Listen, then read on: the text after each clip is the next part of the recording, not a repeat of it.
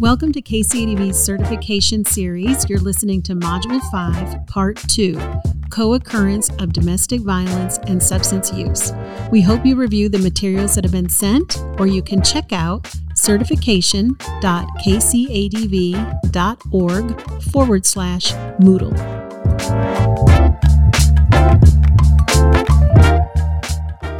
Hello, everyone. Welcome to KCADV's certification series. This is Module 5, and I have Stephanie Ratliff from the University of Kentucky with me today. And we had previously, there was another section of Module 5 where we were talking about crisis and trauma.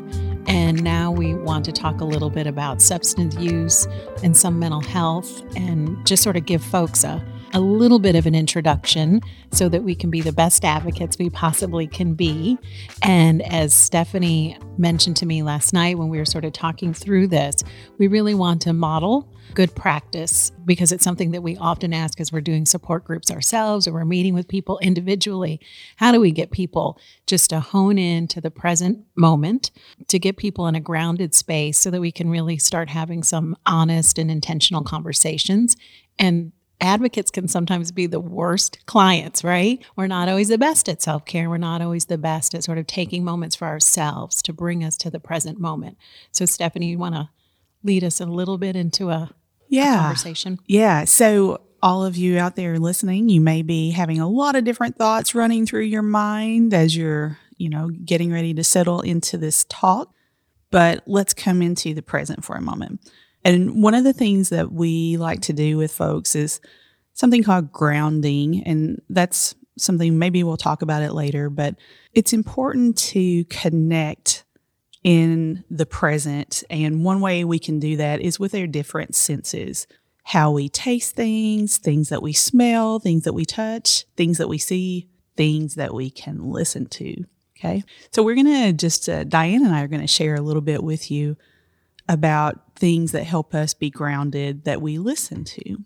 So sometimes with clients, survivors that I've worked with over the years, we will, over the course of the time that we're together, talk about what would be on your playlist, like your essential playlist for your life, like a music playlist, whether you use Spotify or you use an old-fashioned cassette tape or a CD. Taking you all the way back now. I'm kind of aging myself. But Diane, what would be a song that would be on your essential music playlist? Well, this stumped me just a teeny bit, because as I was sharing a little bit before, I'm not the best at sort of listening at the meaning behind songs, but songs really can change my emotion, and they can take me to certain times and places in my life that make me happy. So my choice for this one was Rolling Stones' Waiting on a Friend. I just really like that song. It just sort of makes me feel kind of, easy and relaxed and slows me down. And I sort of love that song. I love that one too. I do. That's a good one. And I've not thought about that song in a long time. So I'm glad I gave you that little gift today. Right. Yeah. I may have to steal your idea and add it to my playlist. And I think I'll probably end up putting it on Spotify on the way home today. So you might have to teach me how to do that. I don't know how to do that. You made me grin when you said make cassette tapes, because it was such a nice thing when people would give you a playlist cassette tape. I said, we have a mutual friend, Rhonda, and she made me a holiday playlist cassette tape. And it makes me actually it might be a CD, but it makes me so happy. And I thought, this could be such a cool thing, again, that you do with the women that you work with, but also with your peers, of making a playlist for them. It was such a sharing moment. Yeah. So you took the time, you thought about them, right. You thought about what makes them sort of special. Yeah. I think a hard thing, though, about creating your own playlist is narrowing down, because a lot of us have lots of songs or music that we like. So the one I'm going to identify today is a song by the Dixie Chicks called Wide Open Spaces. I like that song. I think it's just very uplifting, and it helps you think about possibilities in life and how exciting that can be. And it's just a good song. It is a good song. We listened to that song. My husband and I took a trip cross country, and we listened to that and Johnny Cash. I think we listened to those two CDs all the way from here to Colorado. So, yeah. And see, the music helps you remember and connect to things that, like you said earlier, happen in life. And so for all of you out there listening, think about a song that makes you think about something positive or a moment that you like to kind of reminisce on. But if you've never made yourself your own playlist, think about doing that. That's a way to take care of yourself, and you can pull it out in good times or in tougher times. And it helps you just kind of, keep things in perspective. It's a nice way maybe too to unwind on your way home or coming into work, just to sort of rejuvenate yourself and sort of take a little, do a little separation from some heavy stuff that you've been listening to before you kind of go home, or vice versa, just to sort of gear yourself up. So good. That's so important to have those processes. Yeah. I tell people, think about, when you're on your way into work, if you pass a bus station or a certain kind of building, think about, okay, I'm officially kind of starting work. And then when you leave and you pass by that particular site on your way home, you're gone. We're leaving work back at work, and I'm cranking up my playlist and I'm transitioning to home and getting myself there. And that's part of setting good boundaries. That will help you stay in this work a longer amount of time. Just sort of a symbolic, for a visual person. That's for a visual person. Yeah. So if you're the listening person, maybe you use that playlist. If you're the visual, you're looking for that bus stop or what other building you may run by. Or maybe it's you keep, spearmint gum in your car and you pop that in because you're a taste person. I don't know. Yeah. Just whatever works. Whatever works Take for you. some time to explore. That's right. Nice. Good. So we're going to get into this conversation if you're ready. The bulk of it really is going to be talking about substance use and the impact that might have with the women that we're working with, and the correlation between that and domestic violence, intimate partner violence. And so, Stephanie, a little bit, why are we even talking about this? Like, what is the scope? Is there a strong correlation between victimization and substance use, or what's your thoughts on that? Those who are listening to this podcast, you may be thinking or questioning us, thinking, I decided to do this work because I wanted to help survivors of intimate partner violence. Why are we talking about substance use? And it's because it's an issue that many of the folks that we serve and work with face. And we want to be programs that offer access and safety to all people who need it, not just those that don't have a substance use issue or have things going on in their life that for whatever reason they may not be worthy of services. So let me talk to you a little bit about the correlation. One thing I want to make sure everyone understands is not all survivors use substances. In fact, many do not use substances at all. So be clear about that. However, we know that women and survivors, be it women, men, who experience violence or any kind of trauma really, have higher rates of drug use, illicit drug use, and substance use, alcohol use. We know that. There's study after study that will solidify that. We know that's true here in Kentucky too. If you were to talk to your director at your program or administrative folks, leaders in your program, they can even share with you the numbers of folks that come in who report using substances, alcohol or drugs, whenever they come into the program. So we know that exists. There are studies that talk about really the range of use by survivors who access domestic violence programs. It really ranges and it depends on the study, but we've seen numbers that range from like 22% up to 72%. Depends on how the study is done.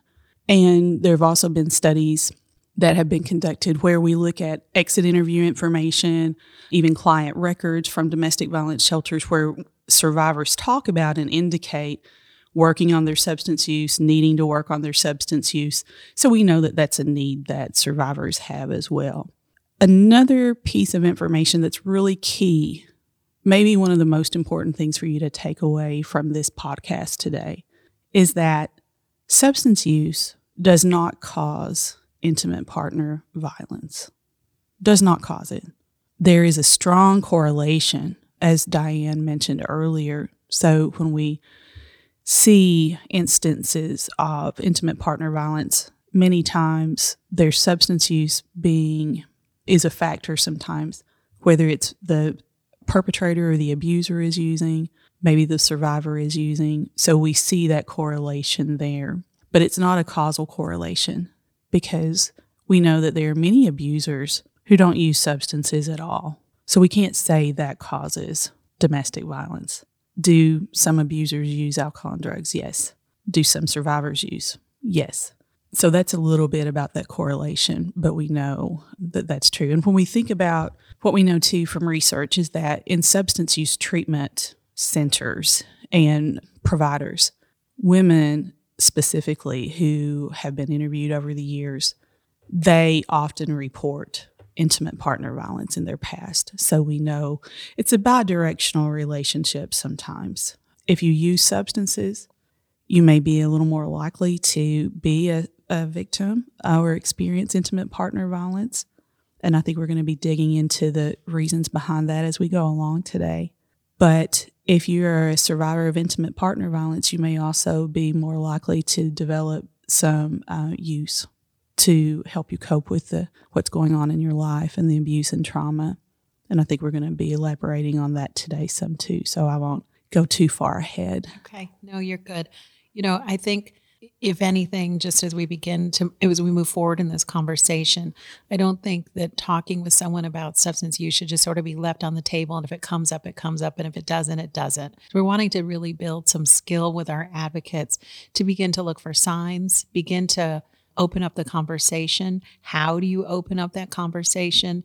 And knowing, even as you said, it's not causal. Certainly safety can be compromised if a person is under the influence. Safety can be compromised if the abuser is using, because it can sometimes escalate the intensity of the violence. And one thing is, I was sort of reviewing some of the material that I have to say I've not done a very good job on, is if I have a person who, from best as I can tell, is not currently using or struggling with use getting in the way, let's say, but I know that there's intimate partner going on in their history or currently, I've never really prepared for the vulnerability of maybe looking for substances to cope, whether that is, drugs or alcohol, or prescribed drugs or alcohol. I've never done any really sort of prep work. So it'd be interesting to me, but I've never done really any prep work of this is not an uncommon tool to reach for, to deal with the emotions and the feelings. And so as an advocate, how do we talk about that as we're moving forward? Does that make sense what I'm saying? It absolutely does. I think what I'm hearing you say is it's important that we discuss and think about how do we bring up and just kind of move into the space to have conversations with people about possible use, or even if they're in recovery, and how do we do that well, and what are some tips and ideas for that? And we can certainly go there today. That's exactly. Thank you so much for that. I sometimes need people to tell me what I'm saying, because I can be all over, because I'm like trying to put all the ideas, like I have these dots in my head, and then sometimes I just need somebody to sort of succinctly come in. And I also would like to touch on a bit of, it can be really difficult for a person to disclose that they are struggling with substance use. They're afraid that they might not be able to access services. They're afraid that they might be asked to leave the domestic violence program. Right. So can you talk a little bit about barriers sometimes that programs might unintentionally maybe put up, might have the best, we talked about intentions in the last one, best of intentions to maybe deal with the issue. But sometimes if we go at our speed and not their speed, we can sometimes put these barriers up for an individual. Do you want to talk about that a little bit? Yes, I would love to, because the first step is to make sure that people can access programs. And if we don't make it clear that that's something we want to happen, then there's a group of folks, a population out there who can't access. And that's not what we want, because we're in it to help support people as they're trying to achieve some safety and remove themselves from crisis. So one of the first things is just making sure that anything that a survivor, as they're considering coming into shelter or accessing outreach services or just calling our domestic violence programs for help, that we have some indications in materials, be it on the website, on social media, on brochures, that really indicate all people are welcome to come here. And I know in one of the local programs, and Greenhouse 17 is one that does it, I know when I go to your website, I can see that there is a paragraph, some phrasing on there about, we know that people, it's hard to cope with intimate partner violence or domestic violence. And, this is a safe place to heal. And I think you mentioned, that you may use drugs or alcohol, and this is a safe place to heal, and we can help you with that healing. So that is it kind of makes a survivor who's considering going to shelter or reaching out to the Greenhouse 17 for services, it lets them know, we know this is happening. We know this could be you that this is happening to. Come on over. We're happy to help you. Or try. We're not here to fix you, but we know that happens. So you're putting it out there and normalizing the fact that we know substance use could be going on and that you can come here. That's not a problem. Come on in. So a lot of times the barrier can be how we message or not messaging that. And certainly we don't want to say we're substance use treatment providers. That's not what this is about. But you want to let folks know that we know there's a lot of issues that may be going on, and come on in. We don't want that to be holding you up. And one of the reasons that's such a big issue for survivors is if you use, let's say you even have a substance use disorder, there's a tremendous amount of stigma. And when I say stigma, I mean people shame you. People tell you you're not worth getting services, or we don't want your type around here.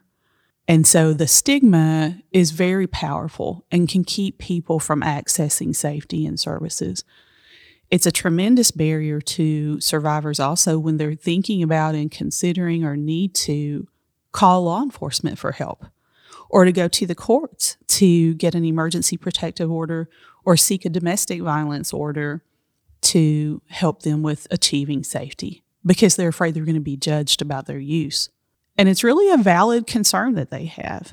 They very well may be judged because people judge all the time about that. So can we talk a little bit about that? When you're working with an individual and you're starting to build that safety plan, right? We all do safety plans with our folks. We sometimes build safety plans on sort of a false narrative of, right, of the, in the perfect world. And we need to really be honest with what is going on in an individual's life at the moment, what a person is capable of putting together in a plan, who are their resources, what activities are going around. So again, we can get really laser focused sometimes on the abusive person, but there's more to an individual's safety than just that person. Substance use, in my mind, can be one of the tantamount things that can really make a person vulnerable, or the children. So I guess two things, and we can circle back to it as well. I want to not forget, we sometimes have our own bias and judgment, particularly around mothers, right? We're hard on moms. Oh, yes, we are. We're hard on them. And so I also think there's a point where we need to, as advocates, really look at ourselves. And as much as you said, come on in, we know you experienced this, we need to believe that. We need to honestly believe that to be true. But let's go back to the safety plan piece. Building a safety plan with someone who is in active addiction or active use, or have been sober, but it's not quite, we're not solid in that sobriety. What does that look like? Well, it really has to be individualized.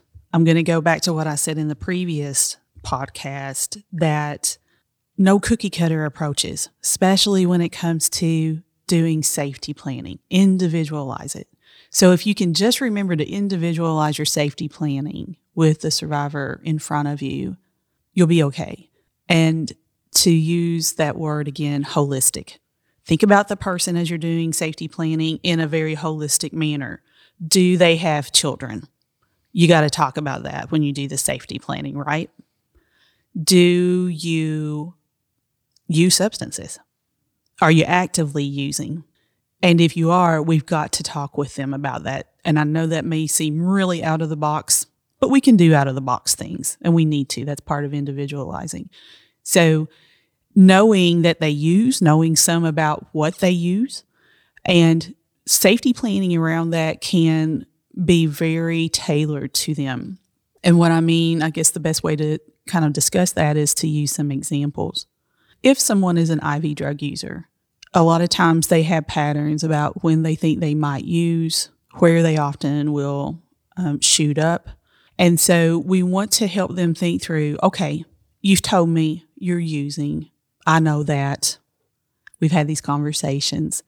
And that's happening right now. So let's plan around that, because I'm worried that when you're using, that's going to make you more vulnerable. Even though you have this domestic violence order that says your perpetrator or abuser can't come around or shouldn't be, I'm worried that they know your patterns of use and where you use and who you use with, and they will take up that opportunity to hurt you in some way. So let's safety plan around that.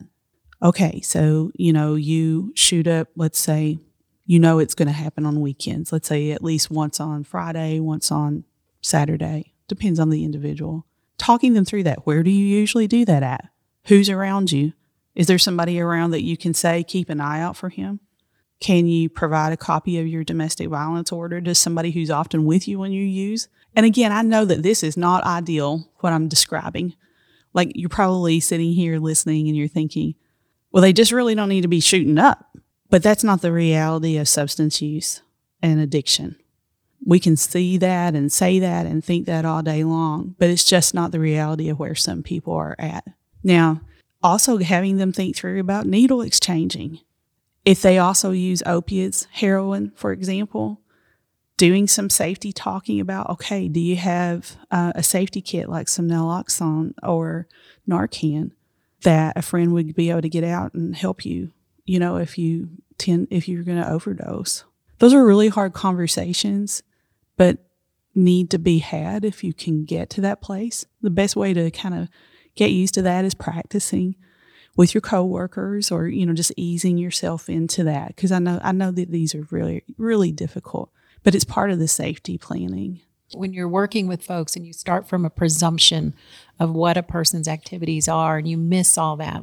One of the first things when I started doing shelter work in a domestic violence program 15-ish longer years ago, I had this presumption of who the women were that were coming to shelter.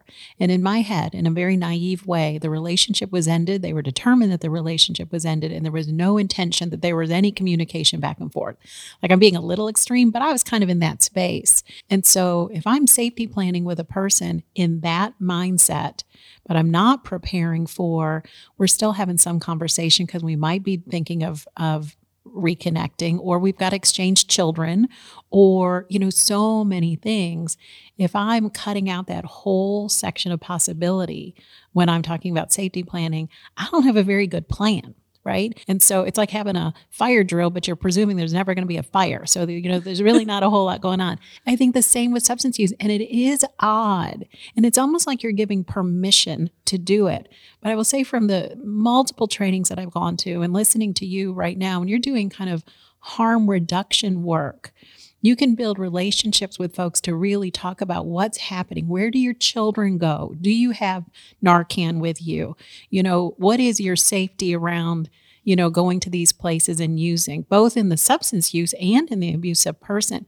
But what I believe I'm hearing is, if the trust can start to being built, the movement for sobriety comes on quicker. If we just aren't talking about it and we're just avoiding the subject, then we're not dealing with the matter at hand. So I think we have a better outcome with folks in their sobriety and domestic violence if we open up the conversation, not if we pretend it doesn't exist and ignore it. Absolutely. And it's about being authentic advocates. It doesn't. That was a good word. Oh, yeah. Authentic advocates. It doesn't help the survivor at all if they're using and we just ignore that because we don't know what to do with it, because it's going to cause recidivism. And again, it's about looking at the person holistically. But you talking about starting the work in domestic violence shelter and some of the naivete that kind of goes along with that, you're not unusual at all. I had the same experience and had very different expectations of the survivors that would, and then after you're there for a week or so, you're like, oh, well, I was just completely wrong. And those of you who are listening and you're just starting this work, that's okay. We all learn, and you'll learn as you go along. But people, have a lot of different challenges in their life, health problems, mental health problems, financial problems. And substance use is one of those. That's true for our entire population across the U.S. And survivors are no different. They use too. So we have to remember that.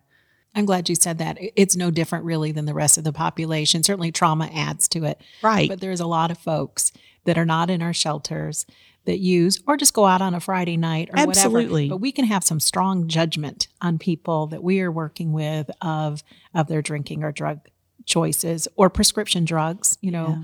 And so Darlene Thomas, who's the director of Greenhouse 17, will often go, look at yourself in the mirror, right? Like, so as you're kind of pointing fingers at other folks, we're no different, right? So always sort of do that sort of self-reflection work and not marginalize folks that are needing help or putting it into terms of deserving and undeserving folks. Nope. Everybody experiences it differently. Meet folks where they're at. That's right. Remember, everybody's worthy of safety, and nothing that you do, or this is the mindset that I work from, and I think most of our programs do as well. Nothing you can do as an individual justifies somebody hurting you. Nothing.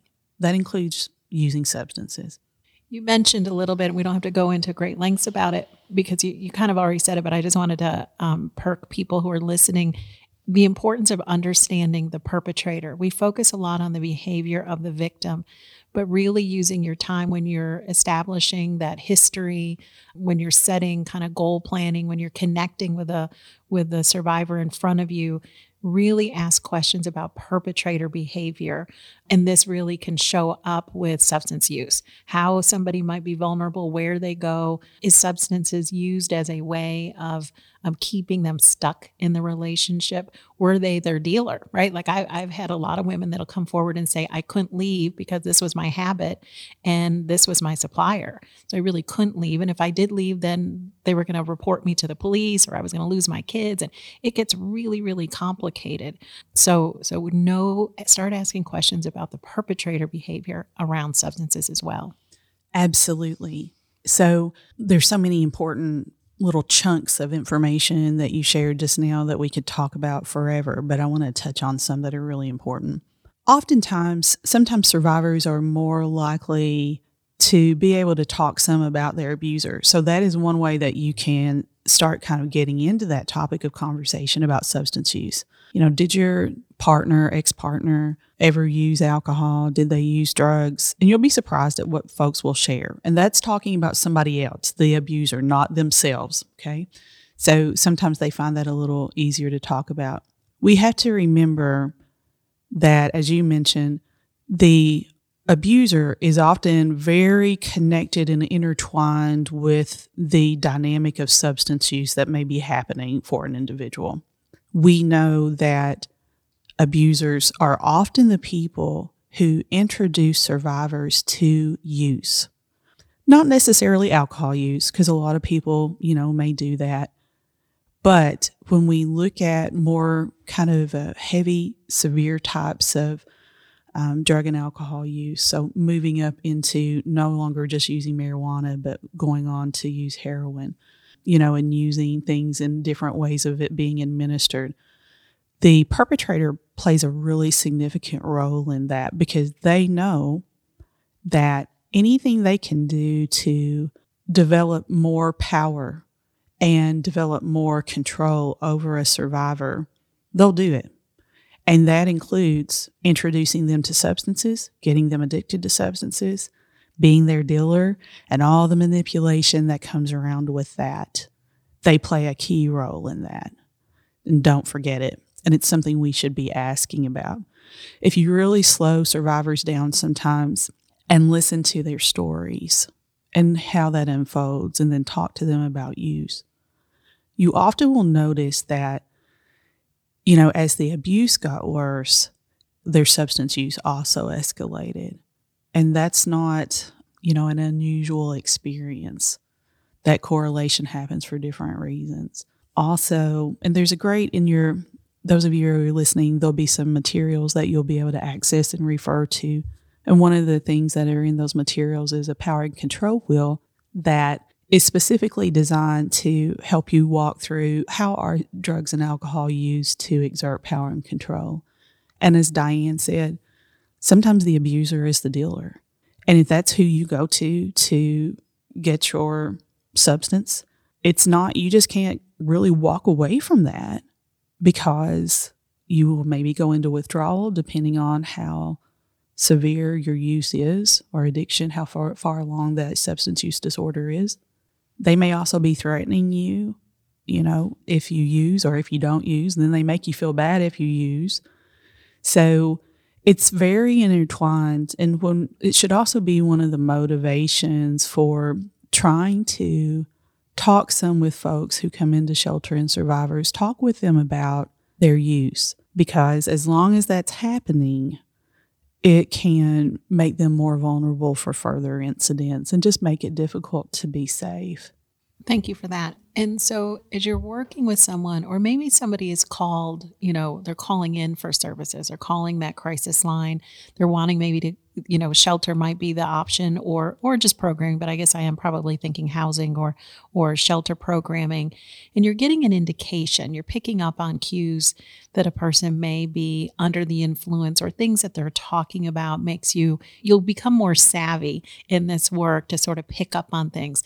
Sometimes the story doesn't quite align, and not necessarily because of trauma, but you'll just sort of pick up on that stuff. Or the person might just say, we're getting really good at building trust and rapport, and you're asking those questions. If you have a chance to listen to anything of Patty Bland, right. I love Patty Bland. She's passed away, sadly, but I love her. But she talks a lot about how we ask the questions that makes it more normal for a person to come forward. So as opposed to, do you use drugs or alcohol?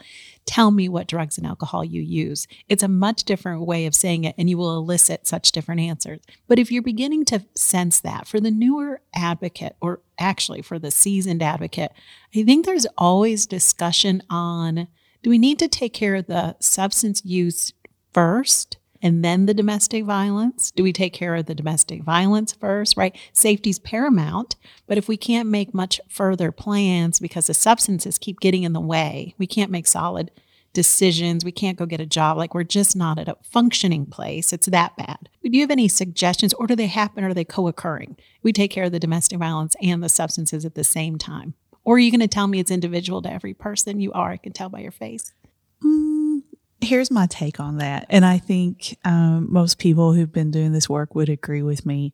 You can't wait on one or the other to be nice, neatly wrapped up and all taken care of before you work on the other one, because they do co-occur. And the co-occurrence is not just that both could be happening at the same time, but they have co-occurring negative impacts and consequences at the same time. And if you're using substances, and you're using, as you described, to a pretty, a point that is harmful to your life, interfering with your functioning, whether that's caretaking with kids, keeping a job, qualifying for housing, legal problems related to it. If you have all those things going on, no matter how good of a job the advocates and staff at Greenhouse 17 or another program in the state do, if those other things are going on, it's going to make it really difficult for that survivor to achieve stability with housing, to keep a job so that she can be more financially independent and work on those financial goals and parent. And so we can't really work on one and not the other when we know that both exist. Sometimes we don't know, and it takes a while to figure that out. There used to be a lot of arguing between providers, though, of, oh, you've got to get substance use treatment first. Until you get sober and in recovery, you can't work on being safe. Well, that's not true. I mean, how can you work on getting into recovery and going into residential treatment when your perpetrator won't even let you leave the house for an hour to go to an Alcoholics Anonymous meeting? Right. You can't separate the two into silos. Doesn't mean you have to be an expert advocate at both things. It's more about paying attention, asking and encouraging survivors to talk about both.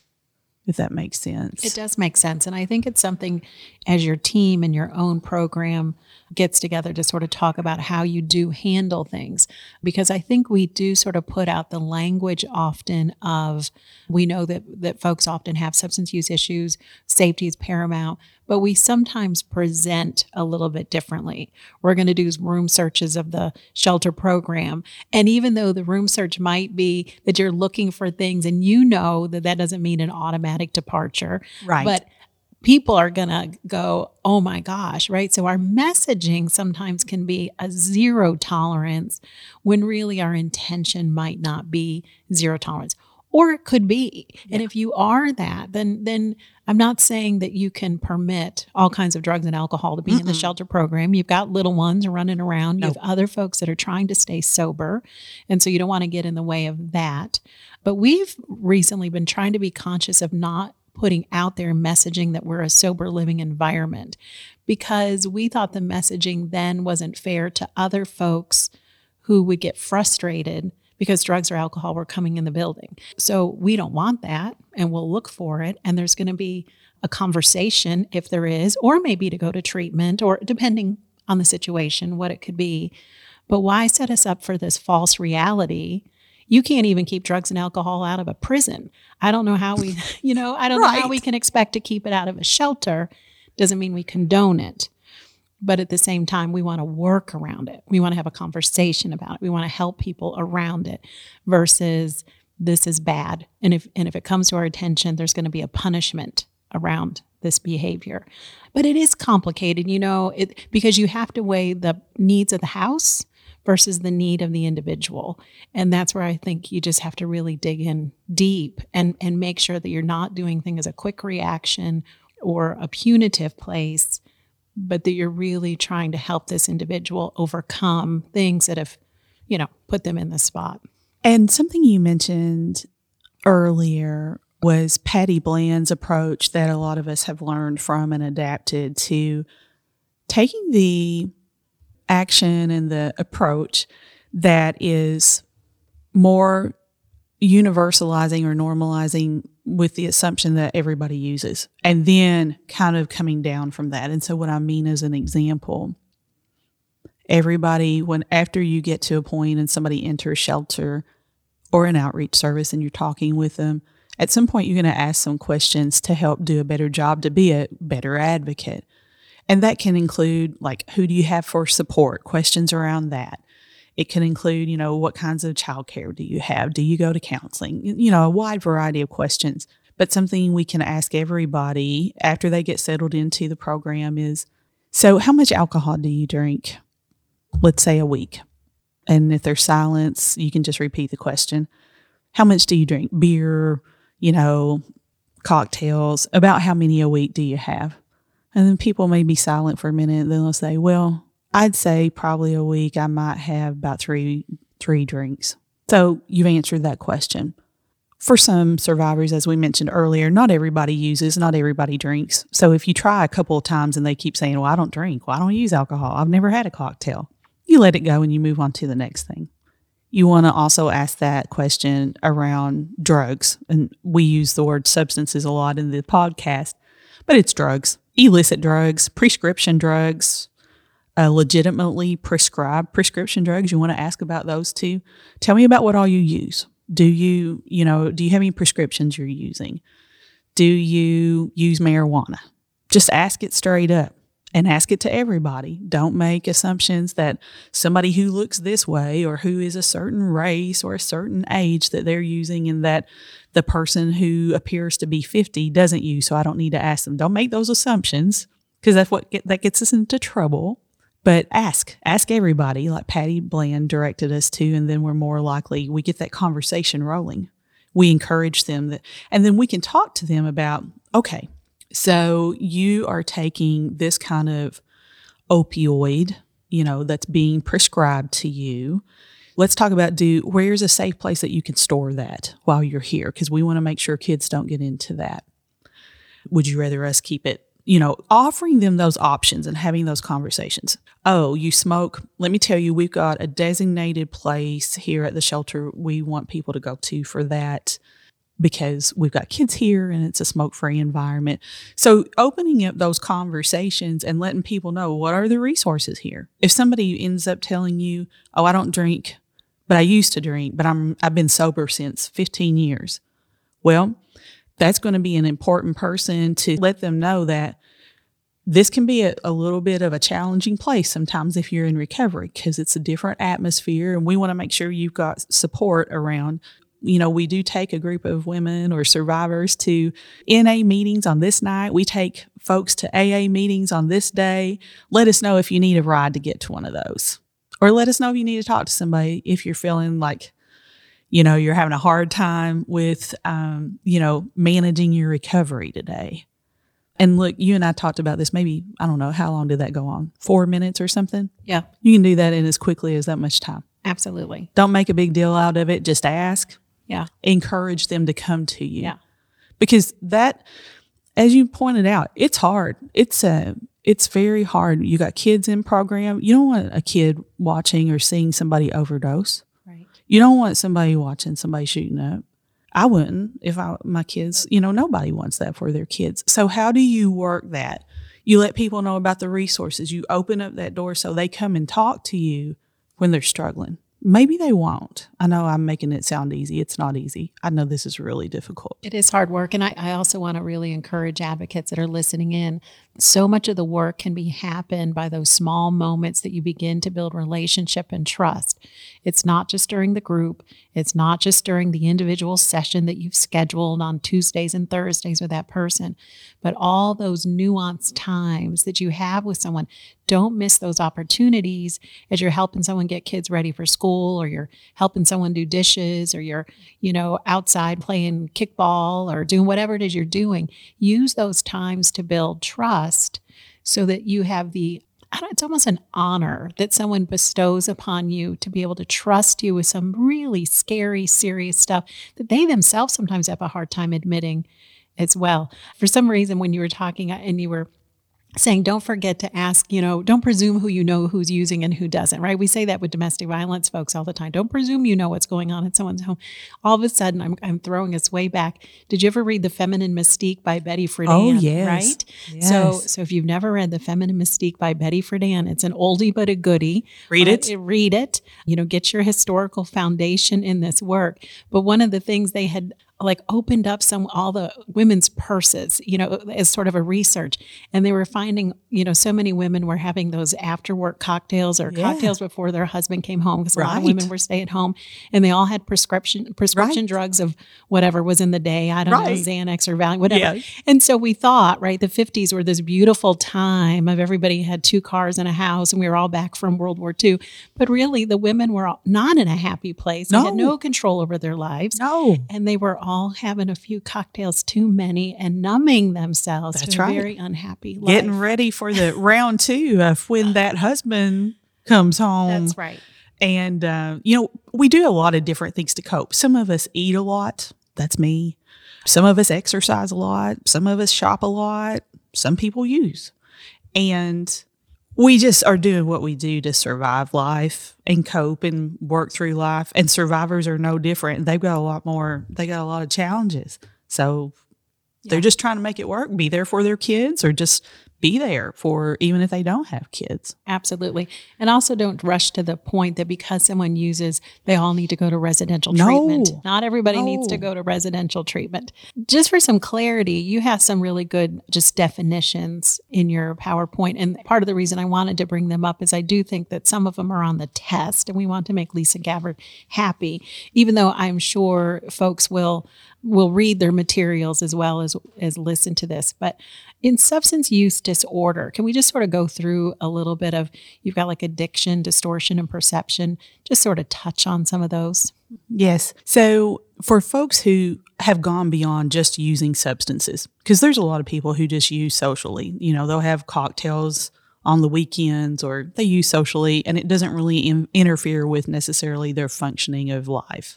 But when we start seeing the use interfere more with those daily responsibilities, be it keeping a job, being able to drive, or, work equipment, machinery, take care of children, or maybe your health is suffering because you use something, that's becoming more severe, and it's getting closer to qualifying for, using that diagnostic language of a substance use disorder of some sort.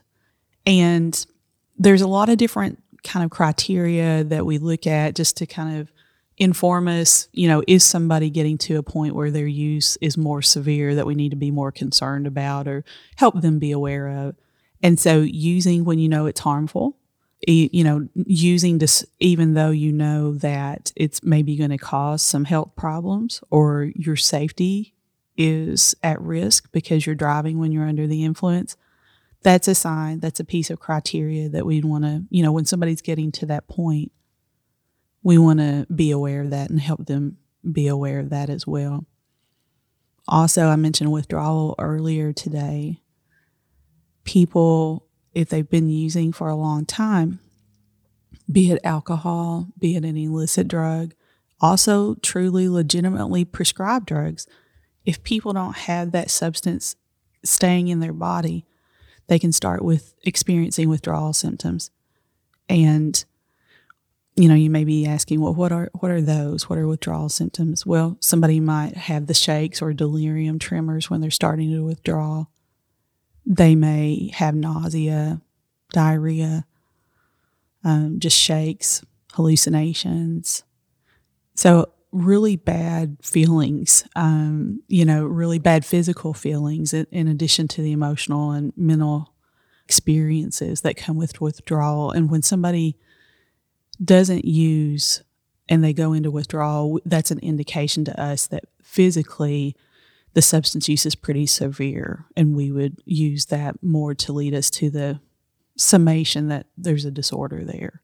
Also, tolerance is something I make sure I talk with people about. So, the easiest way to explain that is to use an example.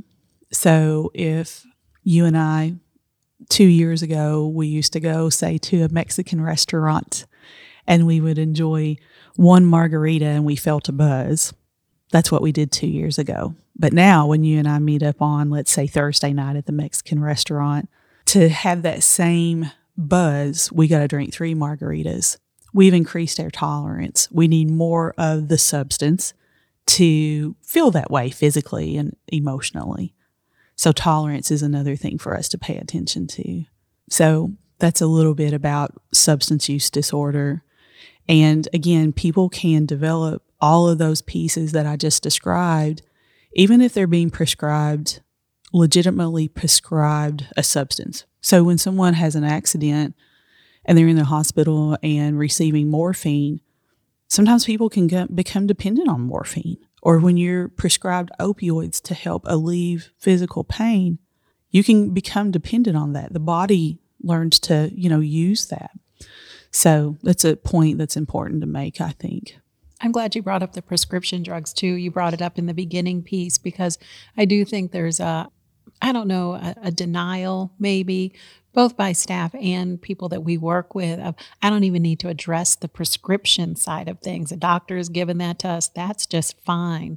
But we sometimes see a lot of folks come in with lots of prescription drugs. And so has there been a long-term pain management that's going on? We have sometimes a very transient community of folks, not always, but sometimes that they're seeing different doctors. I know there's better communication now between who's prescribing what. And if you go to Lexington and then you go to Louisville or you go to, Paducah, that should sort of follow. But I do sometimes worry that because we're seeing multiple doctors, we're getting multiple diagnoses and multiple different types of prescription medication that might not be partnering well with each other, or you've just been on it too long. Right. Yeah. Right. And, a good provider would work with you on that and things and, help somebody come off that or ease off of it. But we know that doesn't always happen. We've got, these billion-dollar lawsuits around the prescription drug makers right now. That's all in the news. And it's definitely a money-making business in some ways. And the other thing we have to remember is that for survivors, a lot of them do experience severe physical injuries, due to violence and abuse. And when that happens and you go to an emergency room or you go to your provider or end up in the hospital, you're going to be prescribed an opiate or another type of painkiller oftentimes, and you need it. But some women I've worked with have described, I got that and I used it, and I probably could have stopped using it because I was starting to heal physically, but it helped me escape. So I kept using. Mm-hmm. And then I ran out and they wouldn't give me any more. So I went to somebody else and I got another prescription. And it takes a while to hear those stories and for somebody to trust enough to tell you those stories. But it does unfold that way sometimes because women are prescribed and survivors are prescribed prescriptions more because they have more physical ailments and violence. And so you're prescribed medicine. Another residual form of abuse that can take place due to the intimate partner. Mm-hmm. There's a lot more, I don't mean to repeat exactly what you just said, but due to the injuries to the body, we often sometimes then get into being prescribed substances that we never would have gone to. But then it just keeps building. The impact of the domestic violence just keeps building. Mm-hmm. Yeah. It does. It's one more piece that's caused by the violence that we don't think about that a lot. Getting back to my original question that I started off, people are listening to this probably today and thinking, why are we talking about substance use? Well, when you're getting hurt by your abuser, you may end up getting prescribed medication, or you may have to have surgery, or your jaw gets wired shut.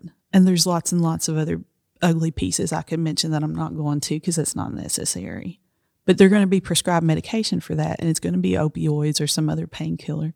And it's easy to get hooked on some of those. Right. I know we're sort of coming to the end of our conversation, so I wanted to sort of end on, I liked the mini safety sobriety wellness plan that was sort of in the notes. And I just thought that would be a really good end piece of, as you're working with someone and you're creating the sobriety plan, these are kind of the topic points or the header points that you want to touch on. And something that you had said earlier, you were talking about somebody who had been sober for so many years. One thing I do want to just highlight, because I've experienced this in our own program, sometimes folks have been sober for, 6 months. Amazing. Right. That's amazing. That's amazing.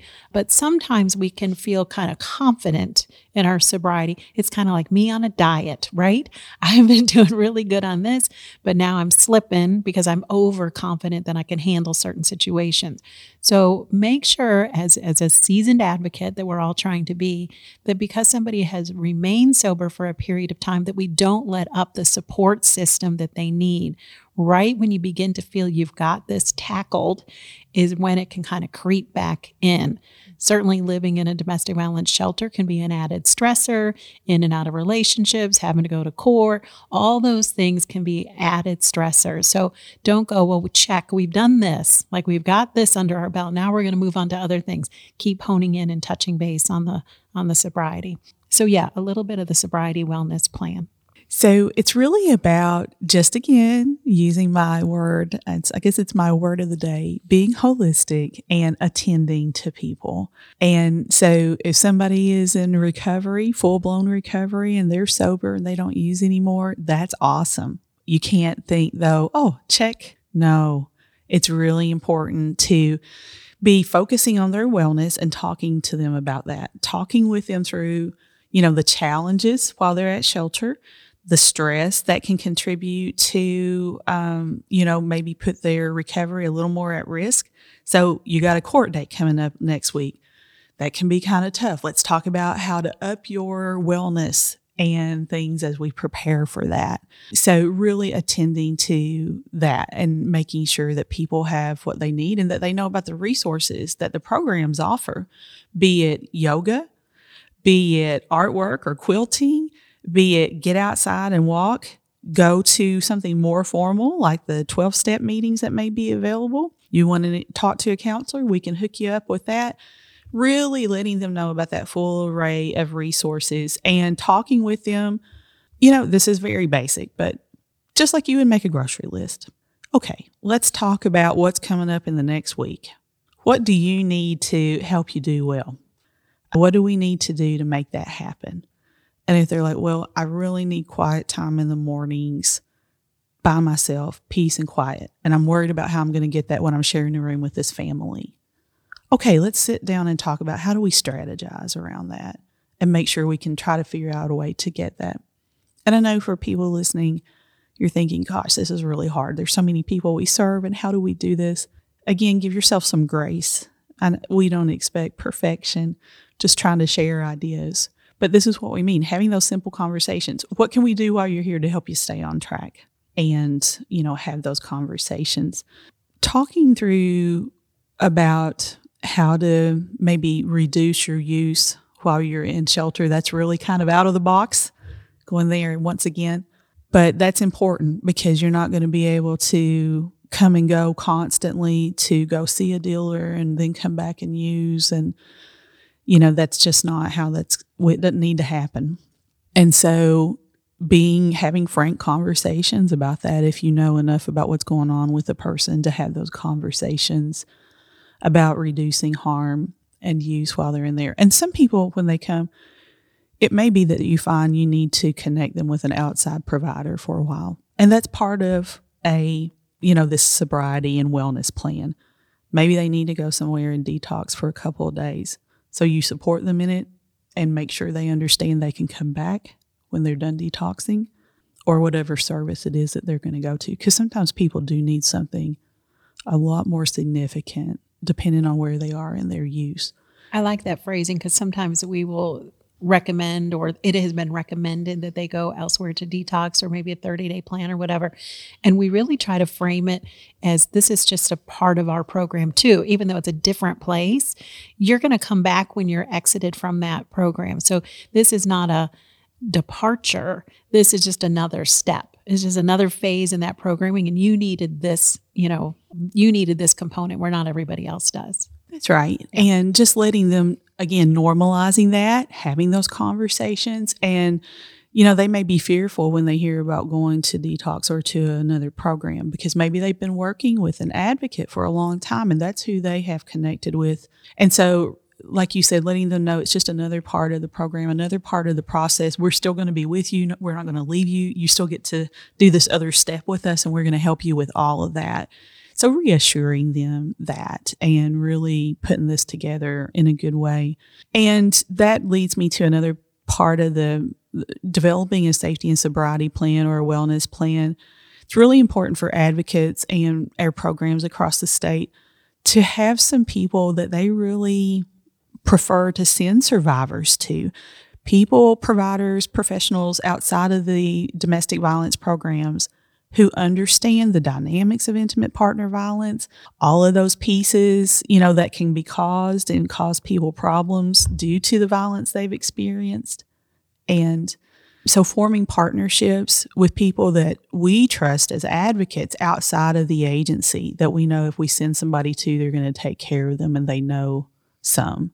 Because survivors have had some bad experiences sometimes with agencies that they don't want to go back to. So we can kind of, again, that's a lot of individualizing, but it's important, I think, if we can have some trusted providers that we know they're our go-to places for survivors to go to. They can be great support for us too. So as you're newer in the advocate, bounce those ideas off folks, ask them questions. This is an ongoing educational piece that you will be doing in this work. And so, hone in on skills, go talk to, a recovery center, get more information on the impact on the body and the mind and the emotional well-being of substance use. This is always an endeavor that we continue to grow in.